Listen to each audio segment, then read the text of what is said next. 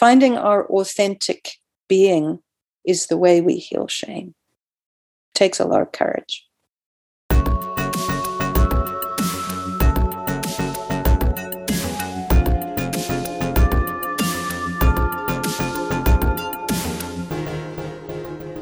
Getting Discomfortable with Sally Adnams-Jones.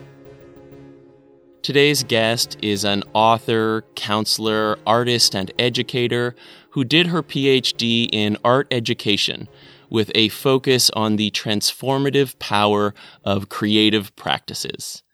I actually first encountered Sally on an app called Clubhouse, which is a sort of live radio app.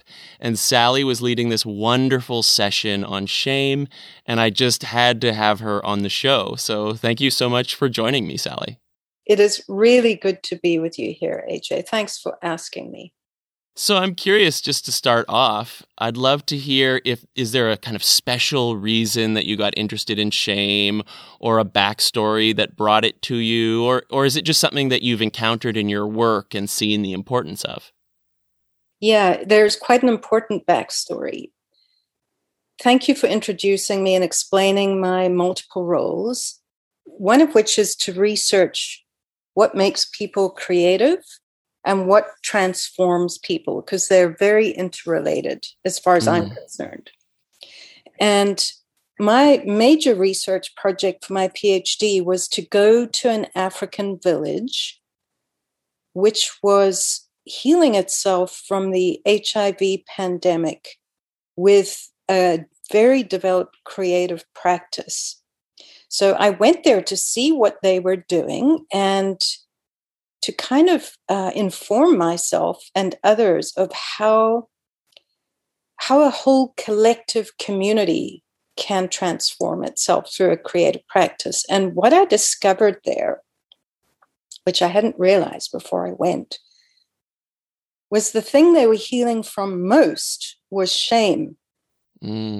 Because the whole village had plunged into the middle of a pandemic, and a third of them had died, and the remaining 2/3 were either ill with HIV or plunged into shame as a community because it was still a very silenced topic.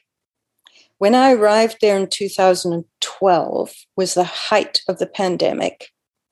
People were still preferring to die rather than come out as positive. And I was so blown away by this that I realized at the bottom of this was the deepest collective shame I had ever come across. And on the other hand, the way they were coming out of this silencing that shame causes and the depression and the isolation was through a creative practice. So I had stumbled onto the most amazing situation where people, a whole village, had collectively decided to transform their shame, come out of their situation with dignity and hope, and a story that they would own, and how that was transforming their entire community and giving them a sense of pride, dignity, and agency that I'd never seen before. So that's the backstory of how I realized that having a deep collective shame can often repress our creativity and our voice. And there are other communities around the world that have varying degrees of cultural shame that also repress their creativity. You know, one such community might be traditionally the Japanese practice of harikiri, where suicide was the only option for some kind of disgrace or shame. And I noticed in Africa as well, people were preferring to die, literally, I'm not exaggerating, rather than own their status as HIV positive because of the shame. I had never encountered this extreme form of collective shame And so I'm saying Africa is not the only place it exists. Culturally, it's been to varying degrees in different cultures. And I would like to discuss further the shame that has been caused by our history, the colonial shame, the patriarchal shame, the way we shame each other all the time, which prevents us from being authentic and from finding our creativity and our voice. So that's the backstory of how. So I'm not a shame expert. I just want to own that. My subject is more in how we transform, specifically through our creativity. But shame is one of the major blocks. So that's how I got interested in shame, and that's how you encountered me, AJ. Wow. As I heard you tell that story, I felt a wave of emotion come up because I just immediately remembered being a 12 or 13-year-old and thinking I would rather die than be gay, which was the truth about me. And so hearing your story, I relate to that feeling of thinking that death is better than shame. Yeah, that's profound. And I really just felt that in my heart, AJ, because you're not alone. That's a very silenced truth that so many young people coming out in any way, whether it's about their orientation or their illness, or would literally choose suicide. And we need to address that. Mm-hmm. I've heard on your talks before, you've distinguished between guilt, which is I did a bad thing, and shame, which is I am a bad thing. And when those two collide, not only did I do a bad thing, like I had sex with somebody, whether it's somebody of the same partner or somebody with HIV/AIDS, and now I've got it. And that makes me a bad thing. I am now a bad thing. When those two collide, it's absolutely toxic and often leads to suicidal ideation. Mm-hmm, mm-hmm. I think that's such an important point because we hear about that distinction like it's sort of a choice between two things, but it's so common that they overlap, that we feel them at once. Yeah. Distinguishing between them is quite tricky because our identity does become involved at some point with the things that I do. Mm-hmm. That they're indistinguishable at some point. Mm-hmm. Mm-hmm. So I wonder if we can sort of zoom out a little bit. And I remember when I heard you talk on Clubhouse, I really appreciated just hearing you describe shame, like what your perspective on it was. So I wonder, if you could just give us a little bit of what's your view or definition of shame? A little bit. Because, I've interviewed a lot of people on the podcast, but mostly about topics around shame. And I noticed that a lot of the talk about shame has come from me, but it's such a multifaceted and complex experience that I think hearing other people's takes on it is also really valuable. So I'd just like to get yours. What comes up for you around this whole definition of shame? Yeah, so thank you for asking me how I would define it.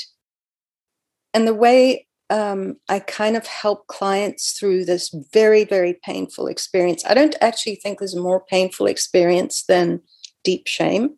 Mm-hmm. Is to help them notice that it is a feeling. So as a feeling, it can pass. The problem is when it doesn't pass, when we start living from this entrenched feeling of shame. So the normal way I would help clients first understand this is to help them notice the wheel of emotions, which is a thing anybody can Google. You can just go to Wheel of Emotions. It's really helpful.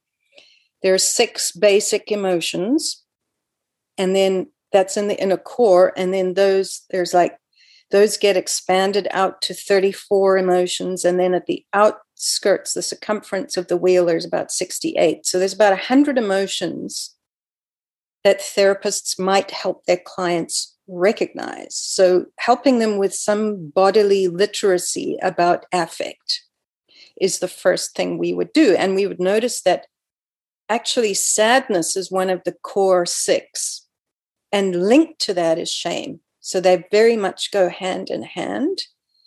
And with this shame, there's unhappiness, there's loneliness, there's regret, there's disappointment, there's hopelessness. So it's a very, very complex and extremely painful part of the wheel of emotions. And we will all encounter it at some point. But some people feel it so intensely they think they can never come back from it. Mm-hmm. That's the first thing we would do. And we would look at the shame story. What is it that you did? And how come now you think that's who you are? And how is it affecting your aloneness? And how do we bring you back from that? How do we help you find your voice around the story that is so buried within the body that you feel you only have two choices? That is to either silence the story or change who you are. In other words, become inauthentic. That seems to be the choice most clients feel they have, neither of which is really comfortable and it's not sustainable. So then I try to offer them another option, a third option, which takes a measure of working with somebody, which is let's find your story. Let's help you find the voice around it, which is tremulous and terrified to admit. Let's find a community, because there's always great healing in finding out you're actually not alone, coming out of isolation and having the courage to integrate your authentic being and own who you are. It takes enormous courage. So we work on courage and vocalizing the story and supporting that person as they transition into a community of shared stories. There's always a community somewhere with a similar story. So much that I want to unpack in there. Thank you for that explanation. So thorough. I loved that you mentioned that shame is a feeling, but then it's a feeling that can become kind of all pervasive. And you also talked about, like an experience becoming an identity. And it just does seem to be something about shame that goes from a moment to taking over our whole being. Do you find that? Yes, I do, AJ. And we have to unpack what is my story to own responsibility for, and what is the collective story that I got born into. Yeah. That is part of the collective shame, which I've become really sensitive to, because that's wrapped up with identity politics. So in other words, we in our generation got born into the end of patriarchy, say, and the end of colonization. And so we're unpacking what happened to us. Oh my God, how did we get here? And there's this collective shame, especially for white people and especially for men. And we're all trying to carry this burden of this story that we inherited and heal right now from a collective shame. And we're still shaming each other, which is not helping, especially as people are healing from our traumas. We're accusing each other of terrible things. And so we have a history of shaming each other. Men and women shame each other all the time. And that's a legacy of thousands and thousands of years. White people, through their acts of colonization, have helped add to the burden of shame for people with different colored skins. We're all healing our shame right now. And because it's one of the most painful things to feel, a lot of us are avoiding taking any responsibility. So, and I don't mean to shame anybody here, but these are the examples that I come across. For example, if a woman says, I really get angry when I'm still treated as lesser and I get paid less at work than my male counterparts. And the first response will be, not all men. Mm. That is a shame response because of the pain. We can't open to that pain just yet. So we're going through a lot of blaming, which is the shadow side of the shame. We will blame and project that pain onto others. Immediately we'll deflect because it is so painful. So white people need to own up what we did, own our history. Men need to own up what they did. And in order to do those two things, we need to open to feel our shame. Because until we can, we're not actually going to move forward. We're just blaming and deflecting. Mm-hmm. Mm-hmm. It's almost like our fear and avoidance of feeling shame causes it to kind of metastasize into that deep shaming identity. Do you think that's an apt connection? Yeah, we're dealing here at depth with who are we? It's an identity question. And as a collective, we've inherited the sins of our fathers. So we're grappling with, is that mine to own? Should I feel shame for the past? Is it my story, or is it somebody else's story? Or do we try to just open up and feel the impact we have on each other and try to work with the shame in a non-toxic way? Can we use the shame to move forward and change our behavior as opposed to getting entrenched in toxic accusation? That question, I think, is, I relate to it and I hear it a lot. Should I feel shame about X? And now I'm sort of like, well, it's not a question of should.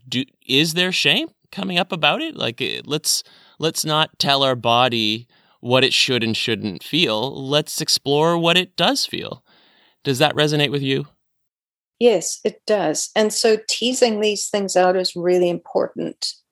What is the personal story and what is the collective story? So let's say, for example, I have a client who is gay and wants to come out, but they can't because of the unbearable pain of the shame they've been made to feel by their family or their church. They feel so devalued. They would prefer to hide and remain inauthentic. Mm-hmm. That is a personal story that we really need to work with to help that person overcome their shame burden. So disowning the projections on themselves from the church, from maybe their dad who wanted them to be some idea of masculinity that is now outdated and part of the patriarchal idea of roles. Slowly unraveling the personal story. But that is so woven into the collective story that we need to do both at the same time. Where do those ideas come from? Who devalued you? And what is their story? Where did they get that story from? What made you feel that you're lesser because you're attracted to somebody of the same sex? It's both a personal and a collective journey.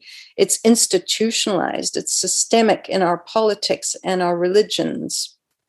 But it's changing. And I'm just really gratified to see how we're moving forward really quickly with these identities that have been placed in a hierarchy of value so that white, straight men are considered to be the most valuable members of society, all the way down to Black gay women who are kind of being considered previously as the untouchables in this caste system. We have a caste system of value, and we're unraveling it. I love your attention to the systemic shame because I notice that my focus is very individual, and hearing you describe the systemic shame is really refreshing and eye-opening. And I'm hearing that there's a need to look at and own both sides of the shame story, the personal, authentic story, and then our our place or our role in or our legacy in the kind of greater story. And I'm curious, is there sort of a different when working with my personal shame story versus the systemic shame story? Is there a difference there? Is it like owning one but kind of challenging the other? So let's take it back to the example of the community that I got to know really well. And I went to live in this village in Africa for 3 months. And I really wanted to be with them because in terms of the caste system, they were considered to be at the bottom. So their healing involves much more of a journey, say, than a white straight man with a shame burden. Mm. So I don't like to rank levels of shame, but the journey out of shame would be harder for a community of Black women, say, than somebody else. So how I would explain that is the individuals that I got to know would have had a personal story of having made love with somebody who was ill, finding that they were ill, and then being so plunged into a story of shame that they would stay in their home and just wither away and die. So that story was very entrenched. If you have a whole village of people having that same personal story, you realize, wow, this is happening across the village. This is no longer a personal story of shame. Right. You need to understand this collective legacy.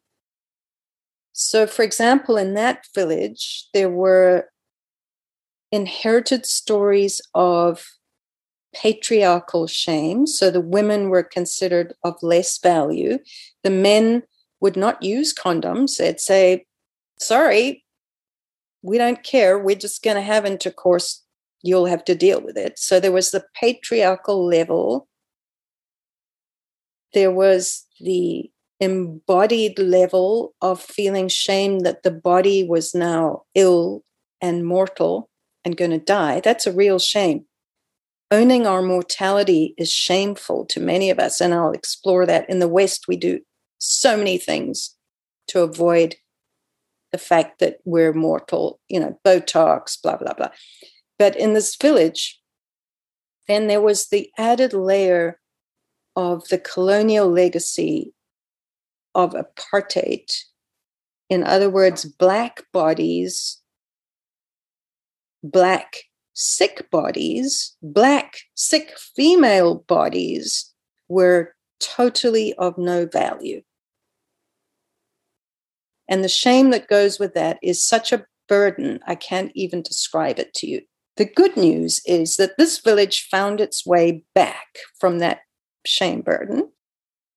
And I would describe them as a thriving, joyful community full of hope and dignity. And the way they did that was to take their stories out of the personal, recognize this was a collective story, find each other, start vocalizing their story together, finding the communal aspect, and then placing it within the political context so that it becomes an object that they can look at together. Okay, I have a female Black body that is sick. Institutionally and structurally, that's considered a body of zero value. How do we create value amongst ourselves? How do we start being productive? How do we start taking care of ourselves? How do we start taking care of our children and our grandchildren? How do we start creating celebration again? How do we come back from suicidal isolation? How do we start finding our agency and our empowerment? And how do we start creating and taking back the power that all these projections stripped from me?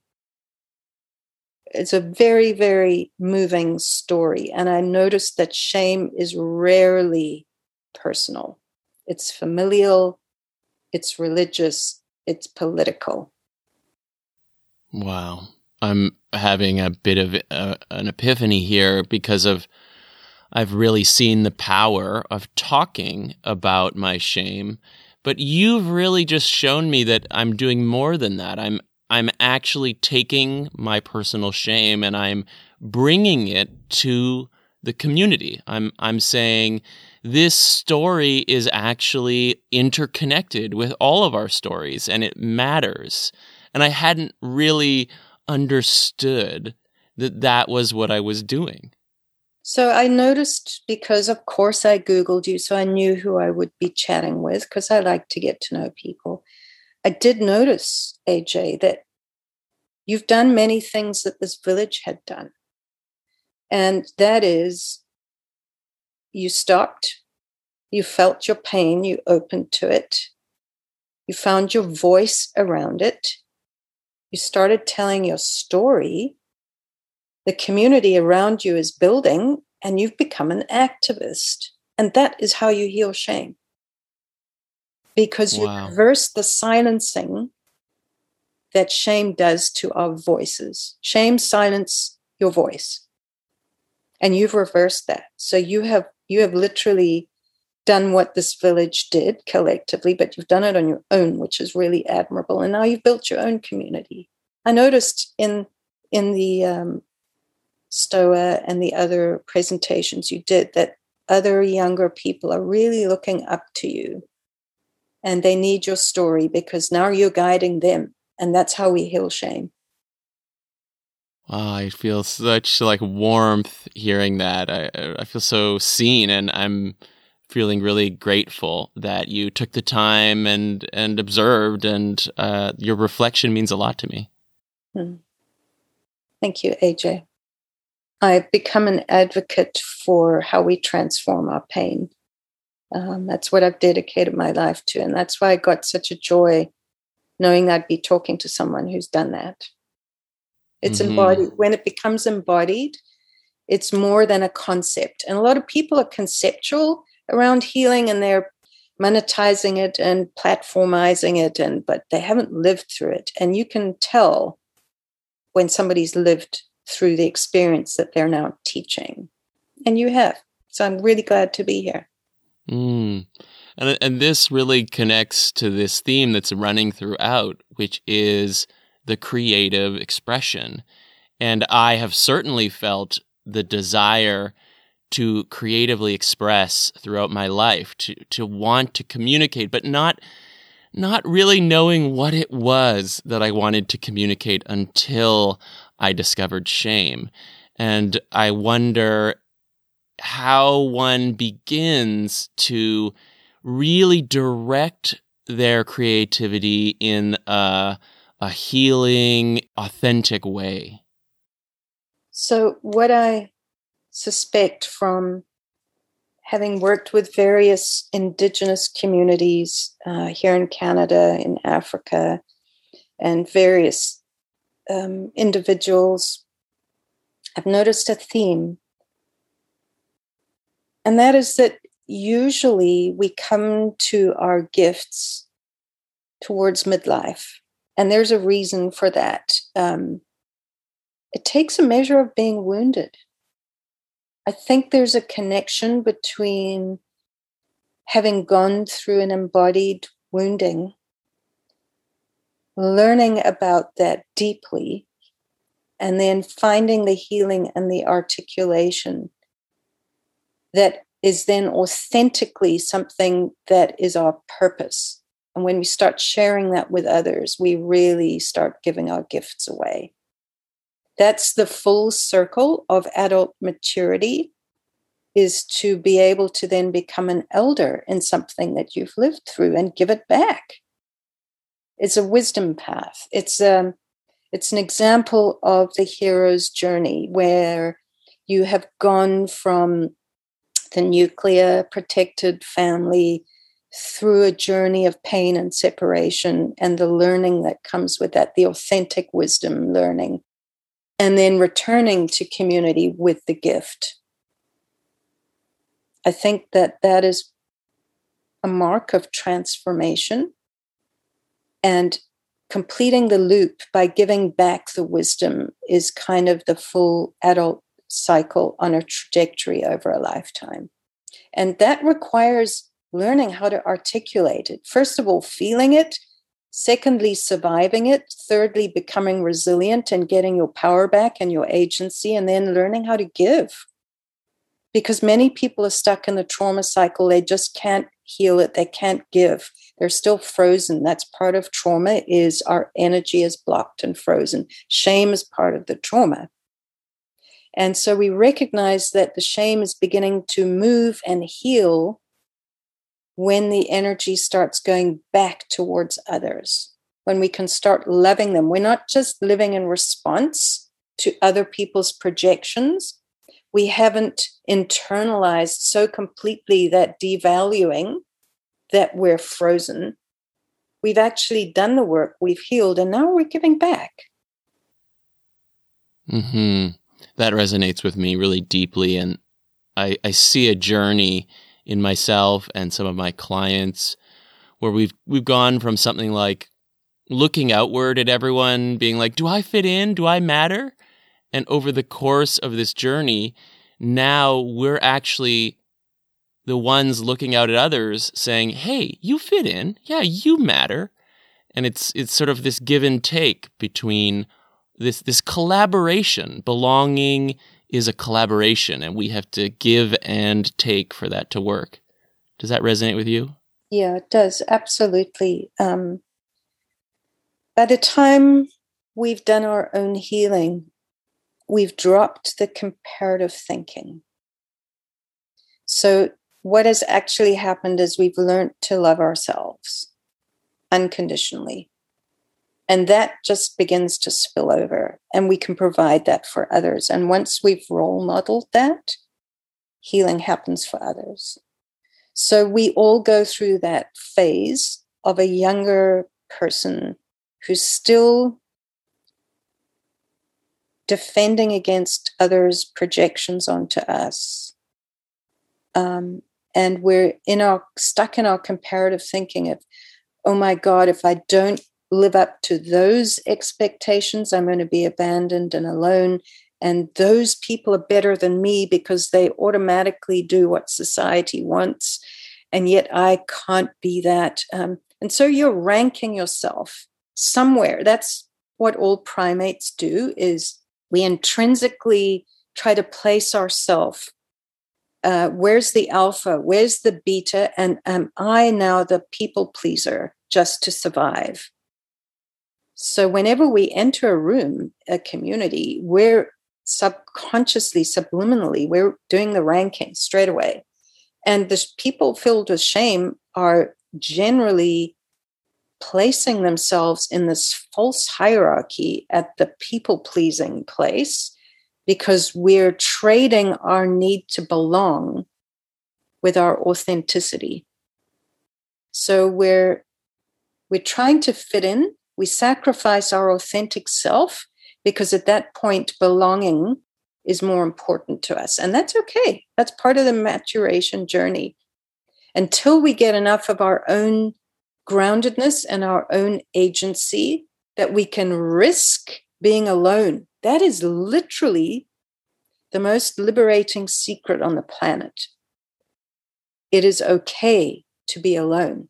That takes incredible strength.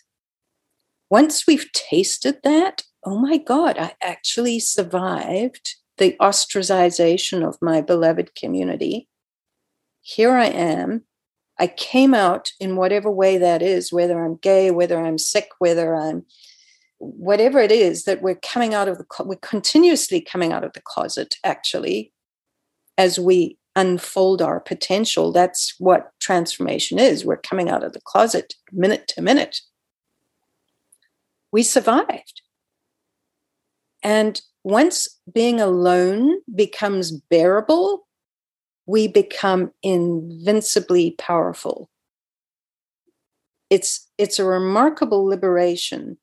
Then we're no longer trading our soul to belong. And at that point, people are then gathering around you because you found your core. People feel that instinctively. I'm no longer trying to rank who's alpha, beta, and people pleaser. I'm just me. And if you're attracted to this community, welcome, come. We belong together. And you start creating a new unit that is more functional because we can all be authentic over here. I relate to that so much. And for me, the experiences, and this might just be where I'm at on my journey, but right now it's like I live both sides. There's the part of my brain that is doing the hierarchical categorization all the time. I notice it. And there's the part of me that's pressuring me to people please. I notice that. So it's like, for me, all of the shame is still there, doing the same things. But then there's this distance now. So I see it, and I'm able to have some choice in the matter as to whether I want to listen to it or just maybe talk about it authentically. So I kind of feel like I'm this, half human, half shame vampire, and I feel both sides. I wonder if that's something you've encountered.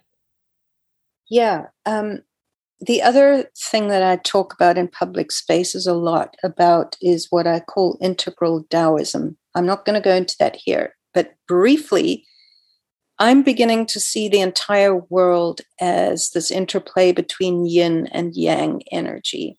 Most creatives have both.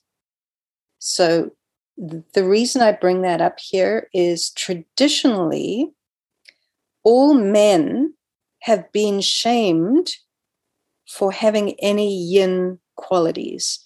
So that, is anything to do with vulnerability, creativity, softness, having feelings. All women have been shamed for their yang energy. That could be agency, power, sexual pleasure, having a voice. So we're up against that. And I truly believe that healing comes when we integrate our yin and our yang. So especially for creatives, let me explain a little bit the yin quality of having receptivity, imagination, curiosity, uncertainty, opening to the mystery is all very well, but if you can't execute that with your yang energy, like if you can't sit down and put that into a book or a play or a painting and manifest with your schedule and your discipline and then organizing the exhibition or the stage, or you won't get your creative gifts out there. So all creatives need to integrate their yin and their yang, and that's the gift they bring, as they generally have, or they're working on it. But that involves overcoming some shame. So I'll just talk about myself for a while, maybe. I'm on the outside of my body. People see me as a very yin person. I come across as very feminine. My morphology, the shape of my body, the timbre of my voice, my hair, blah, blah. So I present as feminine. Then people are, oh, wait a bit, she's got this other thing going on, and now I don't know how to read her. She's manifesting stuff. She's got a voice. She's got opinions. She's got a lot of discipline. She's got this whole other thing going on. Ooh. And I notice the projections that come immediately, that I'm not your typical woman trapped in a yin role, because I've liberated myself from that. And that meant I had to overcome my shame that was given to me from my family, because I developed a voice. It was given to me by my church. I was excommunicated because I said, why can't women have a voice? Why can't we speak? Why can't we pray? And I was excommunicated from a lot of communities because I started creating. Women aren't supposed to be leading in this way. They're supposed to be recessive. So I won't go on to that, but I have my own shame journey about leaving communities that kept projecting onto me that I must stay quiet, small, silent, and feminine. I couldn't become a creative if I did that. I had to step into my yang. So I have felt that aloneness every single time a community has tried to punish me for stepping outside of my role, my yin role. And creative men have the opposite journey. Every time they find their yin and step into their yin to become a great artist, of feeling, to have, that vulnerability on the stage as a sensitive actor, or to have the softness required to cry in public, we are shamed. So creatives have this layer of extra shaming in order to really meet their potential. And that requires you to have the balls to integrate your yin and your yang. And then you've got to find your own community. And I found that over and over, that I feel at home with other people who are shamelessly integrating their opposite, because there's great wisdom in that. And I personally feel that's where we transform the most. I've been thinking a lot about polarity theory, and this yin and yang fits right into that. And it really seems like shame will polarize us to one side of different polarities for safety. It's like, okay, the polarity of I'm going to be a people pleaser and go totally into the we space seems safest. Or for some, shame might push us into the I space of avoidant attachment, and I'm going to be very guarded and flat affect. And it does seem like part of the healing of shame is to rebalance these different polarities that we no longer need for safety, because we're not a child anymore. Does that resonate with your theory as well? That's beautifully said, AJ. You got it on, nailed it. So in the language of the disciplines I follow, we call that the agency and the communion. So the vertical axis, if you imagine, is the agentic individuation. That is the yang energy. We all want to individuate. We want to separate and become unique. We want to stand out and start to manifest our full potential.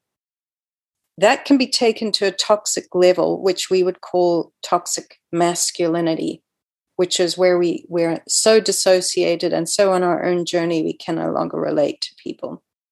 The opposite is, say, the horizontal axis is the communion axis, or the yin axis, which is about cooperation, community, communication, working together as a team, finding the shared story. That can also lead to toxic femininity, which is, I've lost my boundaries. I'm now completely non-individuated. I've merged into the collective. I've lost my outline.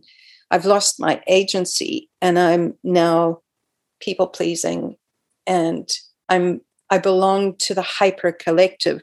So hyper-individuation and hyper-collective would just be extremes that in our common language today we call toxic, because we know that gender is on a spectrum anyway, that, there are hyper-masculine and hyper-feminine, and somewhere in the middle there are the people who've integrated the best of both. And I will personally go on a limb here and say those are the most creative people. And hearing you talk about your journey really brought up something that I experienced when I first heard you in the Clubhouse session. And I mentioned at the time, but it really bears repeating, I think, that I had shame come up. I had shame around, here's this person who speaks so intelligently and eloquently about the topic that I think gives me value. So there's this envy, fear that I'm losing my position. But I also want to name that I think that there was some sexism and patriarchy involved. I imagine that if you were, Dr. John speaking on Clubhouse, I wouldn't have had quite the same envious reaction. And so I just was sort of fascinated in your session to notice that envy come up. And there was this also judgment that came up. I was trying to find a way to judge you as not being as intelligent and brilliant as you clearly are. I was trying to even out that fictional hierarchy that my brain was trying to create. And it it almost caught me, but then I was able to see it, and I ended up just mentioning it to you in the session. And you made some really powerful statements about the pressure on men to take that expertise role. And I'm just curious, is that something that you experience a lot? How does it feel to hear that this is how my system reacted? Yeah, I'm not surprised, AJ. It's part of our primate DNA that still exists, is that our survival requires us to do immediate ranking. We need to know where the danger is in the room. The danger is usually with the alpha. So the masculine, the yang energy, is beautifully equipped to do that. And so as a troop, we've put that on the masculine to do, and they've perfected it. The masculine will go into a room and immediately size up where is the power, because I need to locate myself in the space so that I can protect the troop or that I will be safe. So that's part of the job of yang, is to be competitive and do the vertical agentic hierarchy. And I am not discounting that. That is the beautiful gift that yang has. And we all need to integrate that within ourselves and own it. We all have that. So there's the added burden on the masculine, though, that is this role that we want the masculine to be the authority, to invest the power in the male. We project onto him that he's got to be an expert in something. It used to be arms bearing or protection of the troop. For women, the expertise might have been in the food preparation or the agrarian collecting of the foods. So we had our roles. We were experts in our own field. So what has happened, though, now that we are integrating our yin and our yang, women are showing up in leadership. And they have now qualified through their own discipline and hard work to be experts. And that is very confusing for men. The thing is, men don't know how to read that.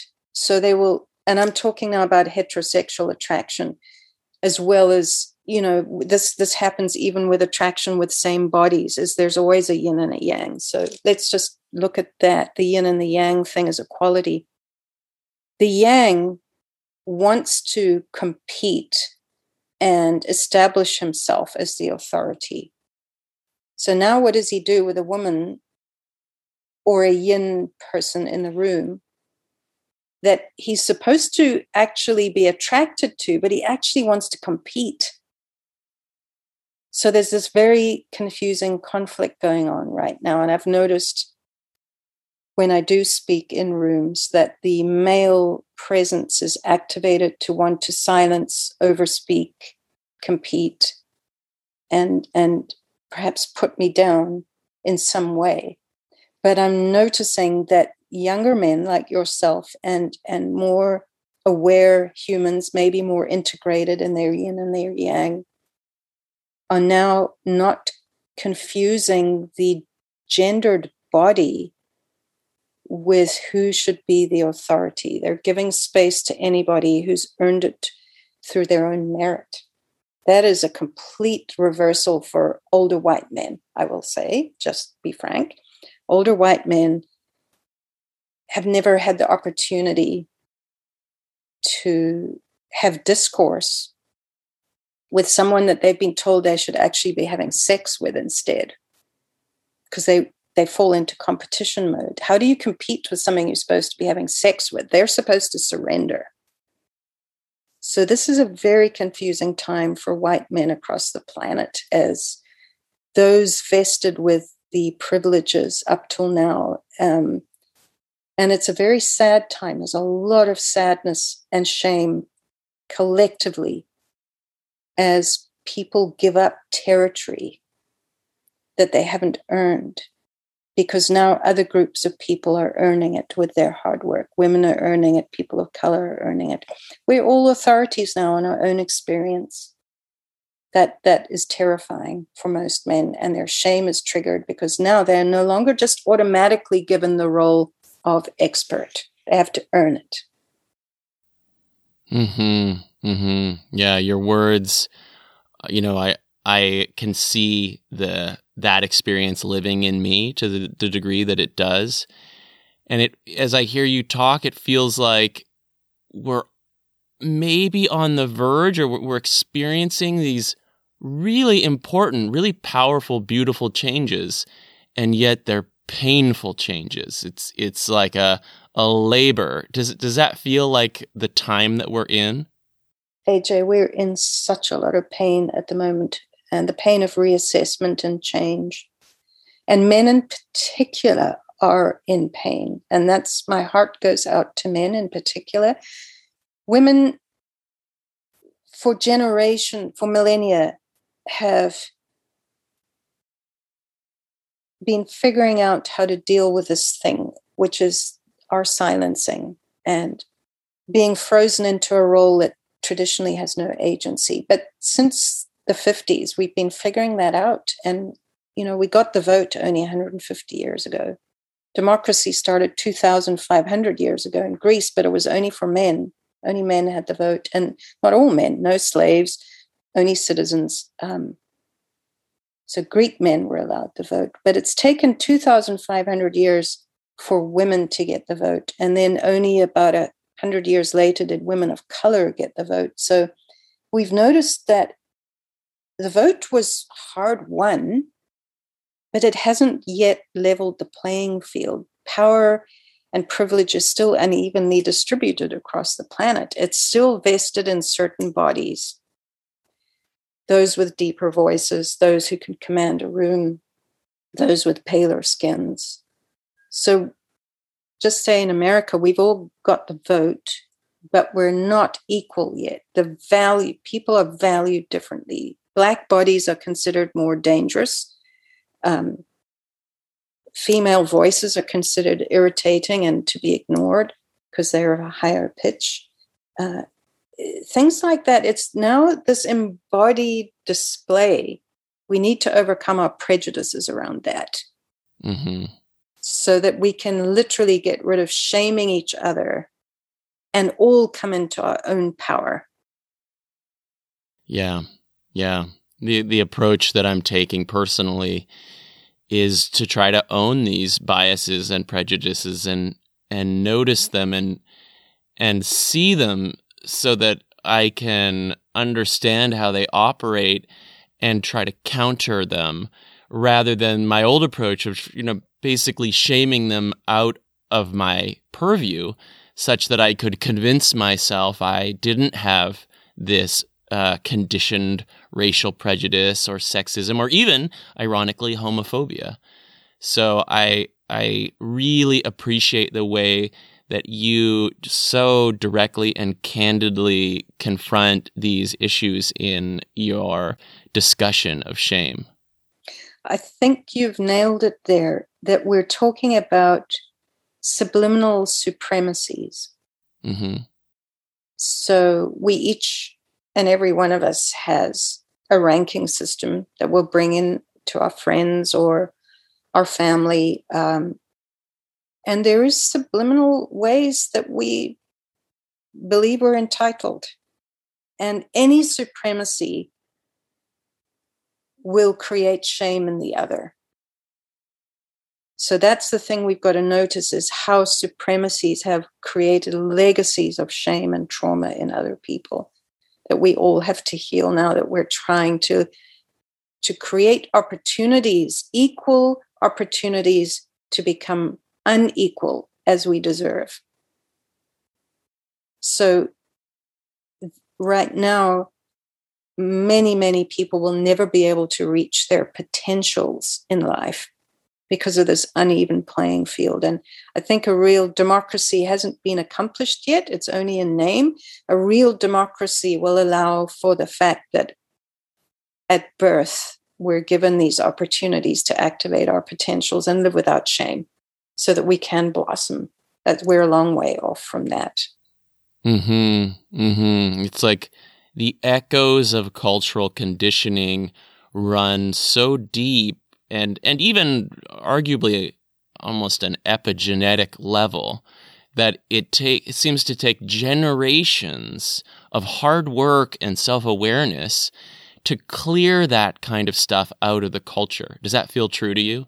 It does. And you know what's beautiful, though, AJ, is I love things like Netflix. Netflix has done more to democratize storytelling. It's moved us forward as a culture so beautifully because it's telling the silenced stories of those who've suffered discrimination. So, for the first time ever, we have stories of homosexuality. We have stories of Black people. We have stories of women. We have stories of old people. It's amazing. The democratization of storytelling has really moved our culture forward because that's the only way we'll get empathy with the other. We've otherized everybody to such a degree. And the only way we overcome that is through storytelling, because that's the only way we can build empathy with each other.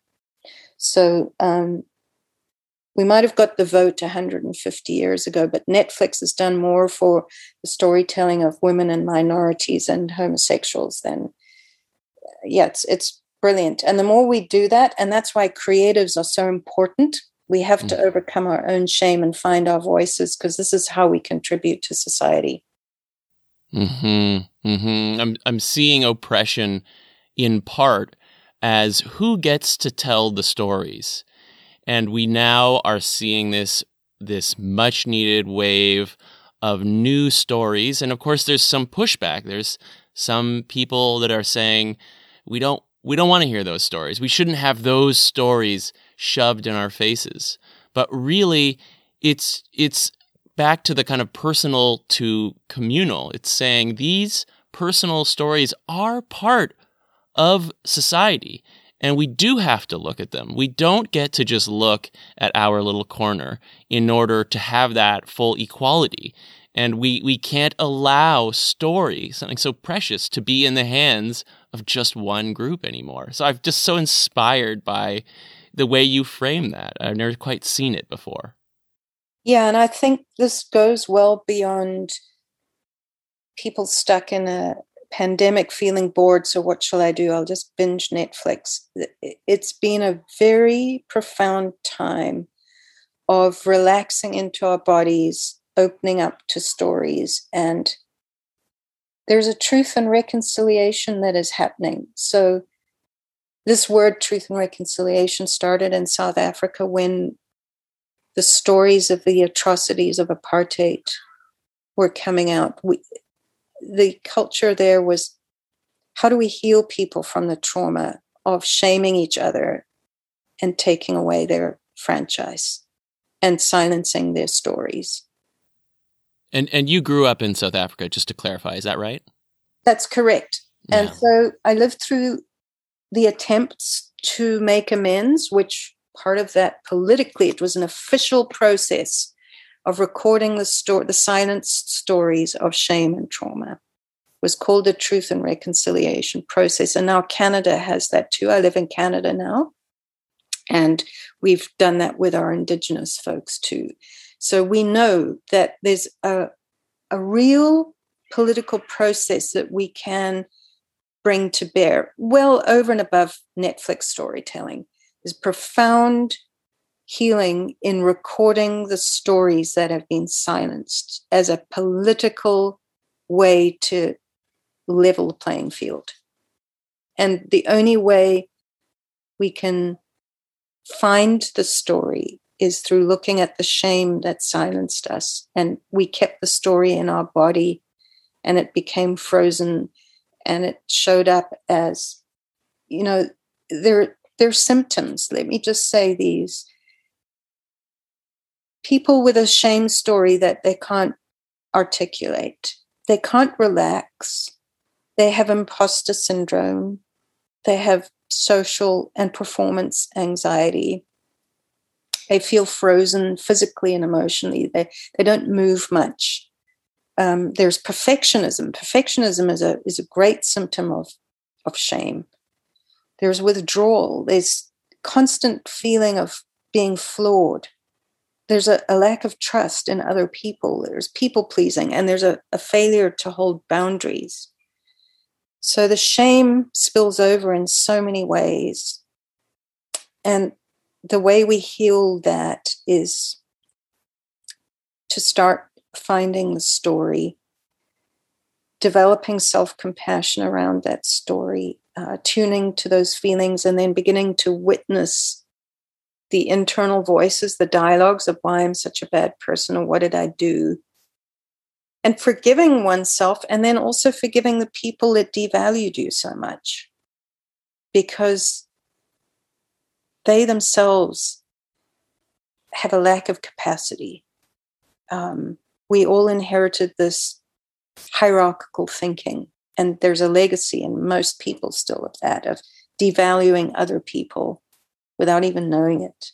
So we try to make peace with the collective culture we found ourselves born into, and try to liberate ourselves from that, because that's the only way we'll find our own potential. Otherwise, we'll be stuck in the projections of others for the rest of our lives.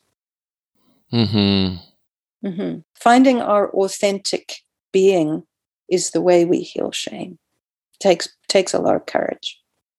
But I feel a lot of inspiration hearing you talk, and I see shame. When I listen to your words, I see like the gift of shame as this beacon that once we can find the courage and the feeling of the beacon and really feel it and find it in ourselves, there's so much rich authenticity there to be mined and brought into the light through creativity. And it's also allows us to take in those stories of the other that inherently bring up some discomfort in us.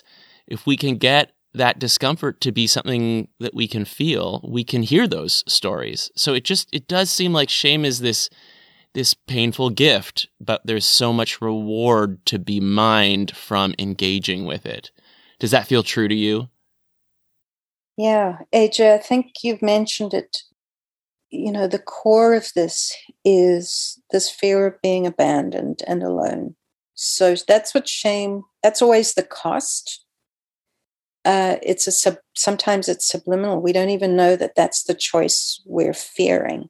Like, oh, I can't come out of the closet in this way, whatever that is, because if I do, I will be abandoned. That's the subliminal thing we're up against, of finding deeper and deeper authenticity.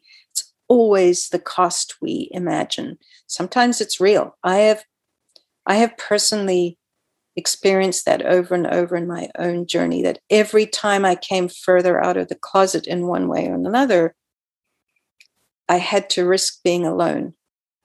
And the more I did that, so this is nothing mysterious. For example, I grew up in South Africa, and I was virulently anti-apartheid. And to find my voice around that, I literally had to risk the fact that the secret police at that time were parked outside my house. They were tapping my phone. They were opening my mail. They even sent, when I was a student, they paid other students to go and date activists to find out what they were doing. So, and I realized once the man I was dating was actually a spy. Wow. So I actually then left South Africa. I had to leave my community to become authentically following my conscience. So I moved to Canada, which I deemed was a safe place for people who cared about justice and equality. So, and then over the years, I've had to leave other communities. So, for example, I think I mentioned my church excommunicated me for wanting to have a voice as a woman. And my family went through a difficult period of feeling that I was outspoken or finding some strength beyond their control. Mm-hmm. And then I lost a marriage of 30 years. I'll just be frank about that, because I wanted to go and do a PhD, and that was not considered yin enough for my yang partner. Like, what are you doing? Like, I can't be attracted to you anymore if you're going to integrate your yin and your yang. So I had to either swallow my authenticity, which was this burgeoning desire to be fully me, or leave. And so that was my choice. So every time I've become more authentic, I had to step into my aloneness.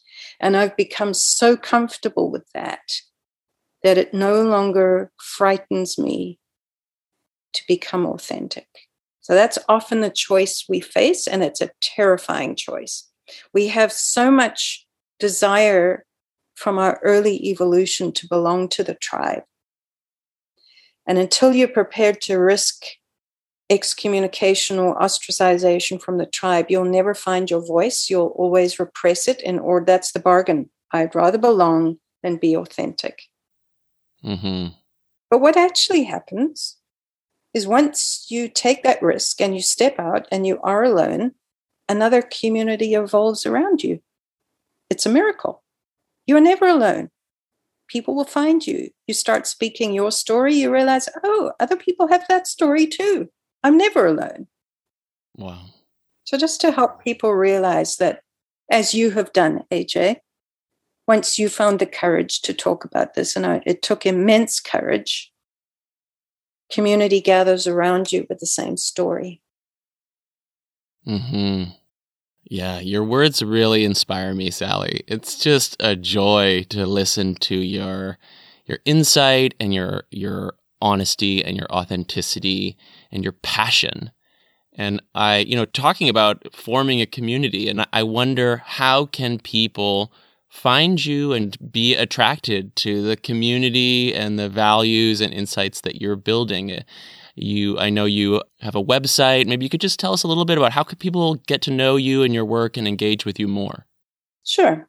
So as I started out saying, I'm not a shame expert. That's one of the ways that I've noticed, though, that creativity gets blocked. So I've had to learn about it. So my actual field is in how we transform ourselves, specifically through therapeutic means. I'm a counselor. Through meditative means, I'm a yoga teacher and have a master's from a Hindu university in meditation practice and embodiment, and creatively. So meditatively, therapeutically, and creatively and somatically are really the ways I help people transform themselves. And I have a therapeutic online practice. People can find me on my website. It's sallyadnamsjones.com. And I write books about that stuff. And I'm speaking more and more because I'm finding I do one-on-one, but I just feel as I get older, I want to have more reach. And so I'm speaking into the collective a bit more now too. So I do a lot on Clubhouse, and I use the model for human development called integral psychology. I'm a Ken Wilber fan and a Spiral Dynamics fan. Yeah. So people can find me online. They just put my name in Google and there's lots to find. I've been involved in lots of communities. Perfect. And I'll put links in the show notes so people can go directly and engage with you. And I'm so glad that you are putting your voice out into the collective. It was really inspiring for me, and I just loved this conversation. I hope that we can keep in touch, and maybe I can have you on the show again sometime, because I feel like we're just scratching at the surface and I want to know so much more. So I just want to thank you so much for joining me, Sally. Thank you, AJ, for your time and your immense gifts and your movies and your book and your podcasts and your coaching. So I'm delighted to meet somebody who's doing the same stuff as I am. Thank you. Thank you. That feels really nice to hear. Okay.